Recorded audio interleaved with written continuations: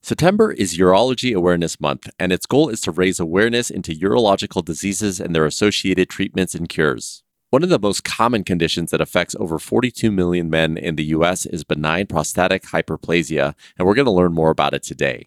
Let's talk about it with Dr. Jeffrey LaDoyle. He's an assistant professor of urology at the University of Southern California and a urology specialist at Ridgecrest Regional Hospital.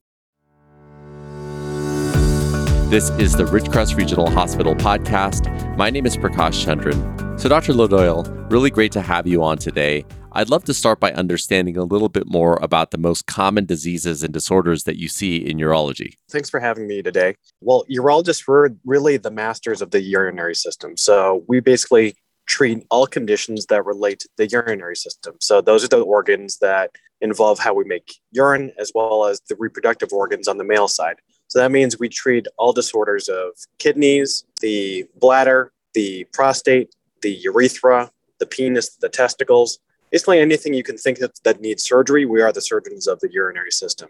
So what we most commonly treat, especially in male patients, is cancers of the prostate, of the bladder, of the kidneys, as well as just benign conditions of those organs. And so one of the most common conditions that we treat is prostate enlargement or just bothersome urinary symptoms. Yeah, my dad actually had prostate reductive surgery, and while it took him a little while to heal, his life has gotten significantly better since. So I imagine this is something that you see quite a bit, right? Yeah, we're basically quality of life doctors. Much of the things that we do is not life-threatening unless we deal with the cancer stuff. But we just deal with a lot of issues that men go through as they get older. And our goal is just to make people better and just so that they can just live life with a little bit more gratification. Absolutely. And I definitely see that with my father. You mentioned that you treat some benign disorders. And one of the things that we're talking about today is the benign prostatic hyperplasia. Can you talk to us a little bit more about what that is? So BPH, which is basically the abbreviation for benign prostatic hyperplasia, it's just a fancy way of saying that your prostate is just getting bigger. And a prostate is something that all men have, that we're born with. And as we get older, it really becomes useless to us, except for it gets larger and it just starts causing urinary symptoms. And so as we all get older, everything gets smaller except for our prostates. And as that gets bigger, it starts to occlude and block the urinary system. It basically just blocks the urine from leaving the bladder. Yeah. And as I mentioned at the top of the episode, this affects so many men, not only in the US, but really worldwide. And I remember as my dad has been going through this, just thinking about, hey, is there anything that we can do to be proactive or to do anything to set up preventative measures to really prevent the prostate from getting larger? Well, I always recommend to men as they get older is to maintain or at least really adopt a healthy lifestyle. And that includes regular exercise, weight loss, as well as eliminating fatty foods and red meat from the diet, just everything really in moderation, as well as increasing fluid intake, especially water, as well as increasing intake of fruits and vegetables. All those things help you overall, but they can also help how you urinate. Unfortunately, though, there is a certain inevitability about someone's prostate getting bigger. There's only so much you can do to prevent that. And for the most part, if the prostate's going to get bigger, it's going to do it on its own time and it's on its own schedule. Yeah. And what do you typically see by way of like the age that BPH affects people? And what are some of the symptoms that they might experience? So I'd say that once men start reaching the age of 40, they may start seeing changes in how they urinate. They're not peeing as well as they used to. And then by the age of 60, almost half of men will show signs of BPH, which would be frequency of urination, slow urine stream, dribbling, leakage of urine after they finish, inability to go pee at a urinal because of stage fright. All these issues can kind of be an indication that their prostate's getting bigger. Okay, so what age does this typically start affecting men, and when do they know that they need to do something about it? Well, if they are above the age of 50 or if they have a family history of prostate cancer, the first thing that should be done is to have an exam of the prostate as well as to have a simple blood test drawn called a PSA. And the role of that is just to screen for prostate cancer because prostate cancer, the symptoms of that can mimic prostate enlargement. So you just want to eliminate prostate cancer as a cause for any of these issues. And so these tests can be performed just by a regular doctor. So you don't necessarily need a urologist. So let's say you've eliminated prostate cancer as a cause for these symptoms.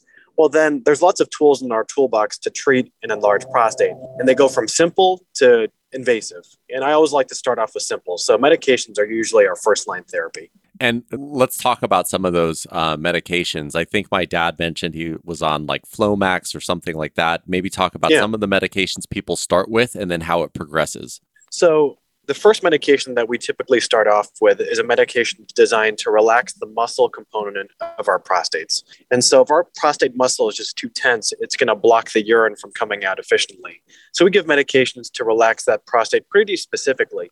And the most common one that your dad was on was a medication called Flomax. And that's something that can be started by regular doctors, that it's a very easy to tolerate medication. There's also other medications that exist that are meant to shrink the prostate. So there's both a muscle as well as a non-muscle part of our prostates. And there's a medication out there that's actually very commonly used for hair loss called finasteride that's meant to shrink the prostate. And so people can take those medications independently or in combination with each other, depending on the severity of their symptoms. There's also another medication that we commonly use called tadalafil, which is a very commonly used erectile dysfunction medication called Cialis. And you can actually kill two birds with one stone. You can improve your erections and also improve your urine stream by taking a low dose of this medication daily. So there's kind of a lot of options available, just depending on what a patient's specific goals are and what his symptoms are. So if people have tried medication and it just doesn't seem to be working, what is the next course of action for them? So once medications just stop working or they just never work enough, then you have to have a discussion with your patient about other options. And there's lots of procedures, so there's lots of surgeries available in enlarged prostate. And so traditional treatment options, they all depended on cutting away tissue. So cutting away tissue is still considered one of the gold standard ways of treating a blockage. It's like a plumber cleaning out a blockage using a roto-rooter. That's all we're doing. And so, yeah, it's fantastic at improving the urine stream, but it's not without side effects. And there can be urine leak as a side effect. There can be erectile dysfunction as a side effect. There can be bleeding, as well as hospitalization. And so because of that, there's been now minimally invasive techniques have been developed to eliminate those side effects, but also to improve how men pee. And one of the more popular ones that have come around is a procedure called UroLift. And that's been around for almost a decade now. But what we're seeing is that the results are durable, they're effective, and that just means that patients are seeing long-lasting results. Yeah, maybe talk a little bit about the dynamics of how a UroLift system work because, my dad, I think, did the traditional way, I think the reductive surgery where he kind of shaved off a piece of the prostate. But how does that work as opposed to something like this surgery? So if you think of your prostate like a donut hole. So you're trying to pee through a donut hole. And if your donut hole is too small, then it's going to obviously block the urine from coming out. So what the UroLift does is that rather than cutting away part of the donut hole, we're actually just placing permanent pins or staples into the prostate to basically pry it open. It's almost acting like a stent. But rather than it being a full stent, it's just several sutures which we place minimally invasively, and that just pins open the prostate and makes the channel open. Interesting. And who's a good candidate for this type of procedure with the UroLift? So the perfect candidate is the patient that has a prostate that isn't too big. So, we have an arbitrary cutoff where it's between 30 grams to 80 grams. Well, that's where most prostates really lie. So most men are candidates for a UroLift. But really, the only way you can truly determine whether someone's a candidate is to either look inside their bladder with a small camera before surgery or to size their prostate with some sort of imaging technique, whether it be MRI or CT scan. But there is a sweet spot. But that sweet spot is actually where most men lie. So a lot of men are candidates for a UroLift procedure. And so once they get the UroLift procedure, is this something that they have to continually, for example, have those like sutures updated over time, or is it a set it and forget it type of thing? It's meant to be set and forget it. I mean, because it's relatively new, 20 years from now, we don't know how any of these UroLift patients are going to, behave. But what we're seeing is that year after year, the results are durable and patients are still happy with how they pee. So it's not really meant to be done again, but it certainly can. You can actually add more of these clips if you need to. The other advantage of UroLift or the other design is that the goal is to kind of reduce your dependence on medication. So we've got lots of guys that are maybe taking 6 or 7 medications, maybe even 10. They're taking 2 medications for their prostate. And they say, Doc, you know what? Is there another option where I can kind of reduce my medications, including those ones on my prostate? And this is where UroLift really has an advantage, is that the goal is to kind of eliminate the need for medications. Wow, that sounds amazing. And talk to us a little bit about the efficacy of this procedure, like what type of results have you seen, and maybe talk a little bit about the recovery time as well. So I'd say that the vast majority of patients that we've done UroLift on have had outstanding results. So we track their urine scores using objective questionnaires. And what we've seen is that there have been mean reductions in several symptom parameters that we kind of assess patients' urinary bother. And it looks like it's improving urine stream, improving frequency, urgency, as well as eliminating dribbling in a lot of our patients. Now, is it perfect? Is it 100% guarantee? No, absolutely not. But what we're finding is that the patients that are within that sweet spot range of prostate size, those are the patients that really see benefits. Okay. So I guess the question then becomes, why wouldn't everyone consider the UroLift system technique versus the traditional cutting method? Well, I think what we're seeing now is that there's been a shift in our urology practice. And more, I think urologists, we're using these more minimally invasive techniques as our first line options for surgery, just because it really doesn't burn bridges. Now, are there patients where they don't see enough of a result that will require something that maybe requires a little bit more cutting or removal of tissue? Absolutely. But what we're seeing is that the UroLift doesn't really make that more difficult in any way. So you're not really harming a patient or at least setting them backwards in any way.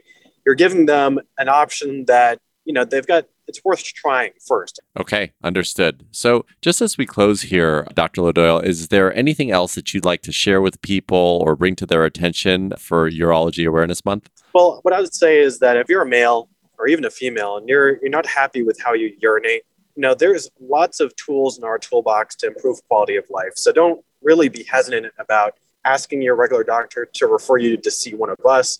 And, we're all about just trying to make people happier. And so we've got different techniques, different medications for whatever your symptoms are. And lastly, what we are seeing in Ridgecrest in particular is that some of these symptoms can be an indication of something a little bit more insidious. And, we definitely want people to come in when they feel like something is wrong so that we can make sure that there's nothing like a bad cancer that's underlying. So, don't be afraid of us. We're very happy people. We're very happy doctors, and would be happy to welcome everyone in. Absolutely. And I think it's so important to be proactive about this, not only for cancer detection, but from that personal anecdote from my father, if urine builds up, it can also affect your kidney function. Isn't that correct?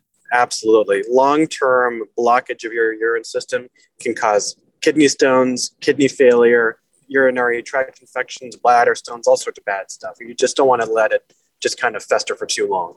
Well, Dr. Lodoyle, very informative conversation. Thank you so much for your time today. Well, thank you. That's Dr. Jeffrey Lodoyle, Assistant Professor of Urology at University of Southern California and a urology specialist at Ridgecrest Regional Hospital. Thanks for checking out this episode of the Ridgecrest Regional Hospital podcast. To learn more, please visit rrh.org. Select treatment and care at the top of the page and search for urology. If you found this podcast helpful, please share it on your social channels and be sure to check out the entire podcast library for topics of interest to you. Thanks again for listening. My name is Prakash Chandran, and we'll talk next time.